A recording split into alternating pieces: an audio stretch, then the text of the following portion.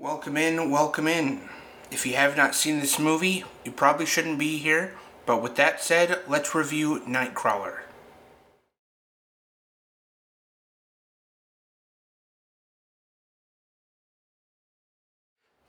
This is the directorial debut by Dan Gilroy. This is his first movie. Despite the other two films that he's made since Nightcrawler, they have been nowhere near as good as this movie. Jake Gyllenhaal, to have taken this role at all, makes me see into how his mind works a little bit.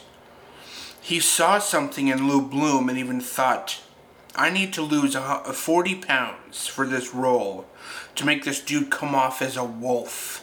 He tried to resemble a wolf in this movie, which is the perfect description for his character, Lou Bloom. Not a shark, not a tiger, he's a wolf. He will take out competition or enemies in complete stealth, but ultimately cowardice too. Predators are cowards. Stabbing somebody in the back is not heroic, it's devilish, and it's all Lou Bloom does. Riz Ahmed plays a character in this movie with such innocence that it breaks my heart throughout the movie. You know, my heart gets broken several times over watching him be verbally pummeled by Lou Bloom, who is in charge. For then what occurs at the end to take place, we've kind of been prepared for because we understand that this is the type of person Lou is, and he would take advantage of this other type of person. It's the wolf tearing into a pig for lunch. It's a coyote in a hen house, selecting the easiest hen. Renee Russo plays a very independent woman falling victim to Lou, because she also falls victim to the desperation in her own job. Lou is intelligent enough to map out her past career and threaten her future if she does not comply with his very off-color demands. She ends up admiring Lou so much that she's delusional as to the integrity of the industry. She'll put violence and gore on the screen over some lesser engaging news story because it's not as popular. She's like Lou, but she's not as corrupt. Bill Paxton plays a phenomenal role as a professional Nightcrawler who's in it for the money and the fame, which Lou can relate to. However, they go about finding their goal in a much, much different way from one another. You know, their strategies would collide if they worked together. Joe, Bill's character, is about expanding his company and monopolizing the industry, but Lou wants to manipulate the industry to favor himself. Joe is nowhere near as corrupt as Lou, which is why he never sees the threat coming. When his van's brake lines are snipped by Lou, he never sees it coming. This movie follows what Breaking Bad started in creating a story around an anti-hero. One could argue that the Shield even began this trend years prior, with Vic Mackey being a police officer anti-hero who murders other by-the-book cops. Lou Bloom starts off as a total villain, though, and only grows into more of a villain. When do we ever see that in a movie where the person we are following for the movie is the villain of the story? That does not happen in traditional storytelling. Usually it's at least an anti-hero. We never see him as good. That's the bravery of this movie, where we follow the bad guy for the entirety of the runtime, and he gets away with it in the end, only to have a bigger crew than when he first started. And apparently he's monopolized the industry within the city now by the end. It's hard to depict what the message is because of the ending. What's the message behind this movie? Evil prevails in this movie, and it's almost like the story's unfinished. Lou hasn't paid for any of his actions yet. He suffered no consequences for his actions. But since there won't be a second movie, a sequel to this, what's the takeaway from Nightcrawler? I don't know yet. I don't believe that the message is inherently evil, so there must be some message about good versus evil in the world, and people's desire for fame and power can overshadow any morals that they have.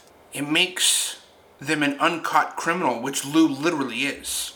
and he goes free at the end of the movie. That's like unlike anything we've ever seen before. That is all I ask from my movies. Show me something that I have never seen before. In terms of story, plot, dialogue, acting, editing, just be unique. Don't copy people prior. Don't be cliche. Be your own entity inside that genre. So, involved in this movie, there's Tony Gilroy, Dan Gilroy, and another Gilroy. I missed his name. So this is a family effort. Jake Gyllenhaal produced this movie. We have a wild introduction to Lou Bloom, the character, in the middle of a heist of some sort. And he attacks the security guard within the first few minutes. And how that combines with the train passing by so nobody could hear the struggle going on. How he takes the guard down is so chaotic and unnatural. It's like a wild predator instead of like a martial artist. Something that Lou has been doing is stealing for his money. Stealing manhole covers and chain link fences to sell them per the pound. So he goes and he tries to sell to this construction foreman. In that conversation, he switches persona. This dude is like a shapeshifter. He gets a no answer from the foreman. There's a little bit of a lull, a pause in the conversation, and Lou just walks to the other side of the desk, and almost he's a new person now. And he goes, excuse me, sir? You can see he's trying a new tactic. He's beginning a whole new spiel, a new persona, a new tactic. Brilliant writing and acting. Lou's reaction to the foreman's stern statement, I'm not hiring a f***ing thief. It clicks something with Lou. I think he's slightly offended, but he understands, oh, of course, why would you hire a thief? You know I'm a thief. So never mind. And Lou does this as he walks out. That's the first learning and moment of growth in Lou that we see. On his way home, cops pass him by as he's driving, and he happens upon a violent accident on the highway. He pulls over, becomes immediately engaged in what's happening, in the chaos that's been created by authorities attending to this car accident. A night-crawling van. This is a real job that people have. It's called night crawling. People go out, they film accidents, and they sell the footage to the news. That's how they make their money. A night-crawling van pulls up right after Lou exits his own vehicle, and he sees them filming the violent crash. Fire, the car's exploding, people are crying, but people are filming it too. And a light bulb goes off in Lou's mind. Oh, this is a job? He doesn't even see the graphic imagery of the scene. He's watching the guys holding the camera. Even though there's people with limbs missing on the ground and stuff, he's like watching the camera. So he starts asking them questions while they work, and they find it obnoxious. They have to explain their job to an obvious outsider. He wants a job. They reject him. Lou handles it well on the surface, but you know it hurts him deeply to be immediately rejected like that. And there's more to come later in that Lou's place, his home, is pristine, simple. He's a minimalist, probably because he doesn't have very much. It's probably not a philosophy of his. Things are perfectly placed. Lou watches the news the next following morning. The same footage he watched being filmed from the night before is playing on TV. His wheels start turning. Maybe I can do this. Maybe I can get a camera. Why can't I get a camera? So he steals a bike because he's good at that. And he pawns it off to buy a camera. So now how he bullshits his way through explaining the bike to the pawn shop owner is incredible. Because he sounds so believable, but we know he just stole the bike, so he knows nothing about it. Every fact he's saying about this, this being a 10-speed bike, I won it in the Tour de France. It's all fake. This should be our first assumption, but later we see that Lou speaks directly out of his ass. Every time he opens his mouth, almost every time, he is speaking a lie. And we know it's a lie while he's saying it, even when the character he's speaking to doesn't. Sometimes he lets his true emotions slip through the cracks, though. And that is for us, the audience, to see. Lou is now filming a bunch of different, like in a montage, a bunch of different crime scenes, to sell to the news. Lou compares his camera to the next guy's camera that's much more professional and experienced. So he decides to get a better angle than the guy with the better camera can get, to compensate for the fact that he himself has a little dinky camera. A cop shuts them both down, says, "Back up, get away." So the footage that they are trying to get is cut short. Lou follows the guy back to his car. Inconspicuously, the guy is on the phone with the news station. He doesn't know that Lou is following him. But Lou is listening to the guy's conversation, learning more about the industry, of how to negotiate, how to sell to these news stations. Another very big moment for Lou as we get more insight into the world and business of night crawling through Lou's eyes. We're learning right alongside Lou. We know he's corrupt, but his wonder and awe of this whole new industry that he didn't know was a part of news culture, he wants in on it. And we're curious with him. Renee Russo, she's the director of the news company. Lou starts haggling with her on prices because he thinks his footage that he's getting to sell them is more than it's really worth, and it's not. He lures her in by piquing her interest and then threatening to walk out. But given her position, she can't resist passing up. She can't even afford passing up good footage. Each scene, Lou learns new information. It's brilliantly written. That should be the point of a scene when following a main character, is you're learning with them. The next morning, Lou watches his own footage being shown on TV, on the news that he filmed. It's extremely cathartic for him. He saves every bit of footage like a trophy that a serial killer keeps from the people he murders. Lou is not far off from that. Glimpses into Lou's home life. It's sad, it's lonely, and it's weird. His sense of humor is messed up. We get that, we see that in one brief scene. This is where Rick enters the story. Riz Ahmed plays Rick, who is a down-on-his-luck dude going to interview for this job. The interview itself is awkward, heartbreaking, and self-reporting. Self-revealing for the both of them, Lou and Rick. Lou is a loser pretending not to be, and Rick is a loser kind of accepting and admitting the fact that he is. That's their biggest difference, is they're on the same level. Since only one of them believes that he's higher, they both think that Lou is higher. But as we come to see, Rick has always been a much more higher person on a moral ground. I would rather have an empty wallet than have my morals be corrupted. Lou asks him in the interview, he asks Rick, "Are you homeless?" Rick says, "Yeah." Lou says, "Do you trick?" Rick says, "Work the street?" "No, I'm straight." Lou says, "Plenty of straight guys trick." But he twitches when he says that. I don't know if it's part of the performance or not. He goes, "Plenty of straight guys trick." That, to me, I think that's a choice of performance by Jake Gyllenhaal to show that Lou Bloom lives so simply and is stealing items like manhole covers to make his money that he himself may have spent a fair amount of time tricking for money on the streets of Los Angeles. He may be projecting what he's done in his own past onto Rick, and Rick's like, "No, I don't do that." He ends up negotiating and hiring Rick. This is the beginning of the end of Rick's life. He has no clue what he has just agreed to. It's one of the saddest arcs I've ever seen in recent films, where you just know that it's not going to end good for this guy, for this very innocent character.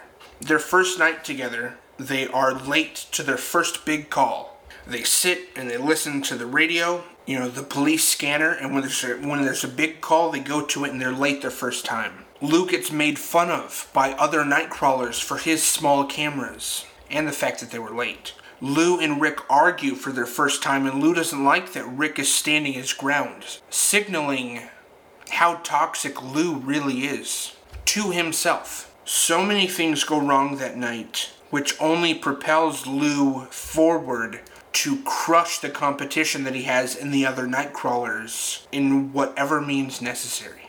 Their next few calls the same night goes well. They get plenty of footage.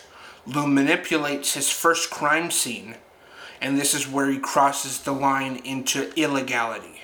His actions are unethical from here on out, and illegal.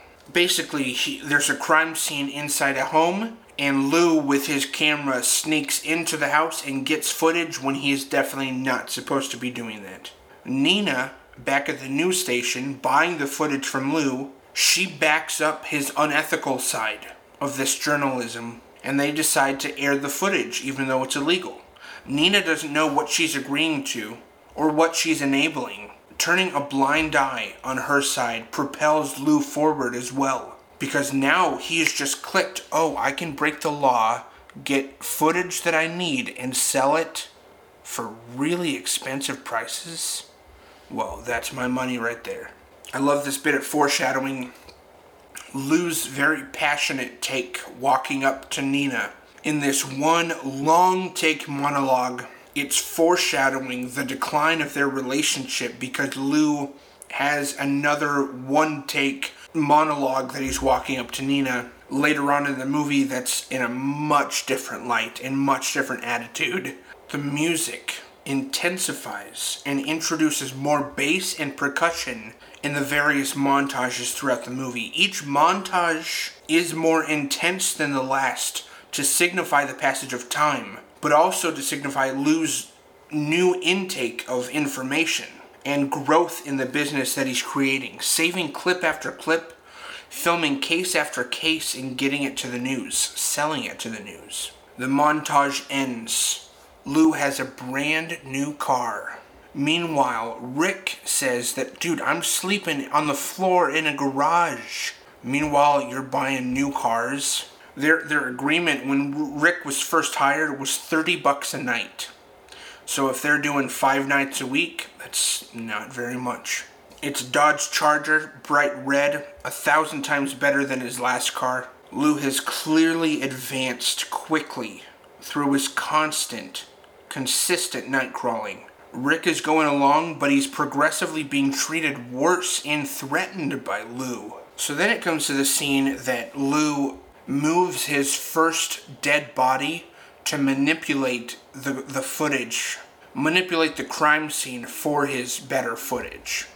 This is worse, much worse than sneaking into a home, flipping some photos around and taking footage. He makes a big no-no here and commits straight obstruction of justice or tampering with evidence, whatever it would be called. And he isn't caught for it. So that right there is a reward to him to keep going. Joe approaches Lou later on, and he wants to team up and make the biggest night crawling business Los Angeles has ever seen. But Lou is content doing what he's doing. He doesn't need to grow. Joe is dying to grow. Their conversation ends with Lou saying, I feel like grabbing you by your ears right now and screaming in your face, I'm not interested. But instead, I'm going to go home and do some accounting. So that's a big no. He just said no to Joe. After this, Lou takes Nina out on a date and tries flirting with her. But she tries every which way to keep it friendly, casual, and platonic. That's all she's agreed to with this dinner with Lou. Only he starts to show his true intentions behind taking her out. He even threatens her career. She now understands more of who Lou is. The more that he talks, the more cringe it becomes. Because we know that he's serious. And we cannot believe that he's figured out all of this and he's bringing it to the front. Nina is so off guard, she can't even respond. So she waves herself to cool off, like, woo! Lou ends up blackmailing Nina to sleep with her by threatening her job and to stop selling to her. In which case, she would lose her job. And that's explained. I don't want to explain it here. But that's messed up. Nina negotiates with more money, a better position. But Lou only wants one thing. He goes, you're not listening, Nina. I want intimacy with a woman, and I want it to be you. The only ways he knows how to get a girl is to find leverage for it. I found all your weak points, and I'm going to press them until I get what I want. That is the type of person that Lou is. Nobody expects him to be that sinister. Which is why they never see him coming. when he turns on them like that, on Rick, on Nina, on Joe, they never saw it coming. People like Lou Bloom are super rare. After being scolded by Nina for not delivering on his side of the deal, this is after the dinner, after they've slept together, Lou can't get the footage that he promised her for her to keep her job. So now she's thinking, well, I just slept with you on this promise you gave me that you're not delivering on, so she screams at him. I like that they don't show anything. They don't show anything that happened between two of them in a bedroom. They just allude to it through dialogue. I'm very happy with that decision, because from the sounds of it, it was a very unpleasant time for the both of them. This is when Lou cuts the brake lines to Joe's news van. Later that night, they're listening to the police scanner. Lou is waiting to hear about Joe's news van. The call finally comes in. They rush to the scene. Rick puts his camera down and he goes, "Oh, dude, don't film him. He's one of us." And Lou goes, "No, dude, he's just a sale." They pull Joe out of his van on a stretcher. He's like, just all mangled from the car accident. And then we get that shot of Lou standing over him, filming him. And there's just a couple shots of eye contact between the two that says everything you need to know about what they think about each other. Lou is saying, "I'm the new guy in town, but I'm also the only guy in town." Cut from that scene to crazy percussion, like Mad Max level percussion on a shot, the best shot in the whole movie. That is, they're on the highway and it's a crane that comes down below, films the license plate, goes alongside them, and goes around to the front license plate. It's such an incredible shot. In this particular scene, it's such a barbaric soundtrack to be playing. And what they do in this whole movie is every song or every soundtrack that plays is supposed to represent Lou Bloom's mindset in that moment. And the music is supposed to be his internal monologue, which is beautiful. Not the internal monologue, that's not beautiful, but what the filmmakers did with the music, that part's beautiful. Lou appears on his first crime scene where the perpetrators haven't left yet. Lou films them as they leave. He ducks behind some bushes and films them.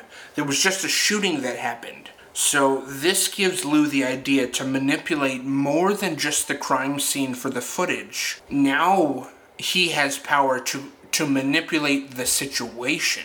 He can oversee and play puppets with the police officers in relation to these perpetrators. This is a real position of power, which is exactly what Lou's been looking for this whole time, is a position of power. He only gives the police officers half of the footage that he filmed. He follows the perpetrators to a location. He calls the cops, withholding very important information from them and their investigation. The police would need to prove this, however. They come questioning Lou on all of this, highly suspicious of him. Lou's plan is now to lure dangerous criminals to a location, call the cops on them because he knows it's a populated area and he wants a shootout to go down so he can film it.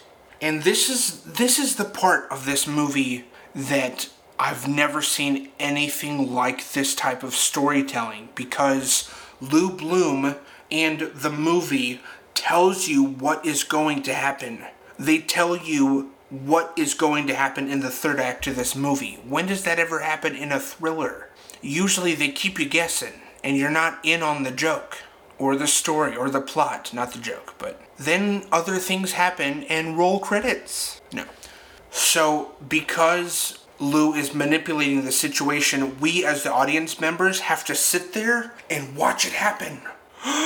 That's his plan? It's horrible. Like, oh my gosh, it's really happening the way that he said. This is one of those movies that lays out the plot for you and excites you to watch it play out. It's not a guessing game. You put it all together, everything in Lou's mind before he does it. it is the storytelling aspect of this movie that I love, because I've met a lot of people who have seen this movie and they're not really in it for the storytelling aspect, they just watch the movie itself. And then they go, "You like that movie? It's messed up." And I go, yeah, it's totally messed up. But look how he told the story.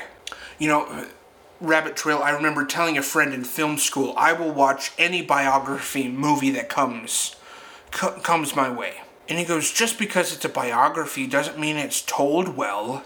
And I was like, oh, yeah, no, that's totally true, actually. A biography could be told super poorly, yeah. So, coming back from the rabbit trail now. Lou and Rick get into one of their final discussions, which is about money. Rick pulls a negotiating tactic on Lou that is one of Lou's negotiating tactics. And he doesn't like that.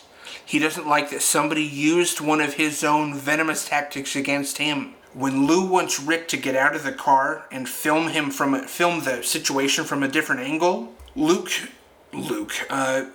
says, no, I'm not going to do that. That's messed up. This is illegal. And Lou so calmly says, "What if I'm obliged to hurt you for saying no? Like, I will hurt you if you don't do this physically." And Rick complies reluctantly, of course. Knowing what's going to happen in this case enhances the experience of watching it all play out, because it gets wild. You know, shootout, chase scene, another shootout. Rick and Lou are there filming it all go down because they set all of it up. It's like a reality show or the Truman Show where nobody knows that they're being filmed, but Lou and Rick are the guys who literally set up the whole situation. Lou says to Rick, "Hey, come film this guy." You know, one of the bad guys' vans flipped over, and he goes, "Hey, come film this guy." Rick gets all set up, not even realizing that the guy's still alive, and he shoots Rick and kills him. You know, the cops come, they put an end to this guy who just shot Rick, and then Lou is the last man standing. And his interaction with Rick as he dies on the cold pavement shows us just how crazy Lou is. People will only see how crazy Lou is as they're dying. But Nina falls madly in love with Lou by the end because she's been entranced by Lou's charm or his confidence and his drive. Lou then becomes an integral part of the news company and is now the highest valued Nightcrawler in Los Angeles. He never suffers consequences from his actions, which is the most ambitious part of this movie. It broke the rules and followed a villain for the whole runtime, praising his success in the end, kind of. How bizarre is that? I find that aspect of this movie to be wild. And I kind of need there to be a sequel, to finish the story. And to what would the consequences be for Lou Bloom? How would he get found out? I'm so interested. And again, I've just never seen anything like this movie before. If you have seen this and like it or dislike it, the movie I'm talking about, please share. But I love this movie. It is my top favorite movie ever. I watch it probably once a year, and it's usually with somebody new, like, dude, check this out, man. But I think that is my review. Thank you guys so much for watching. Please stay tuned, follow along on Letterboxd, and let's review some freaking movies this year, man. Alright, peace guys, thank you.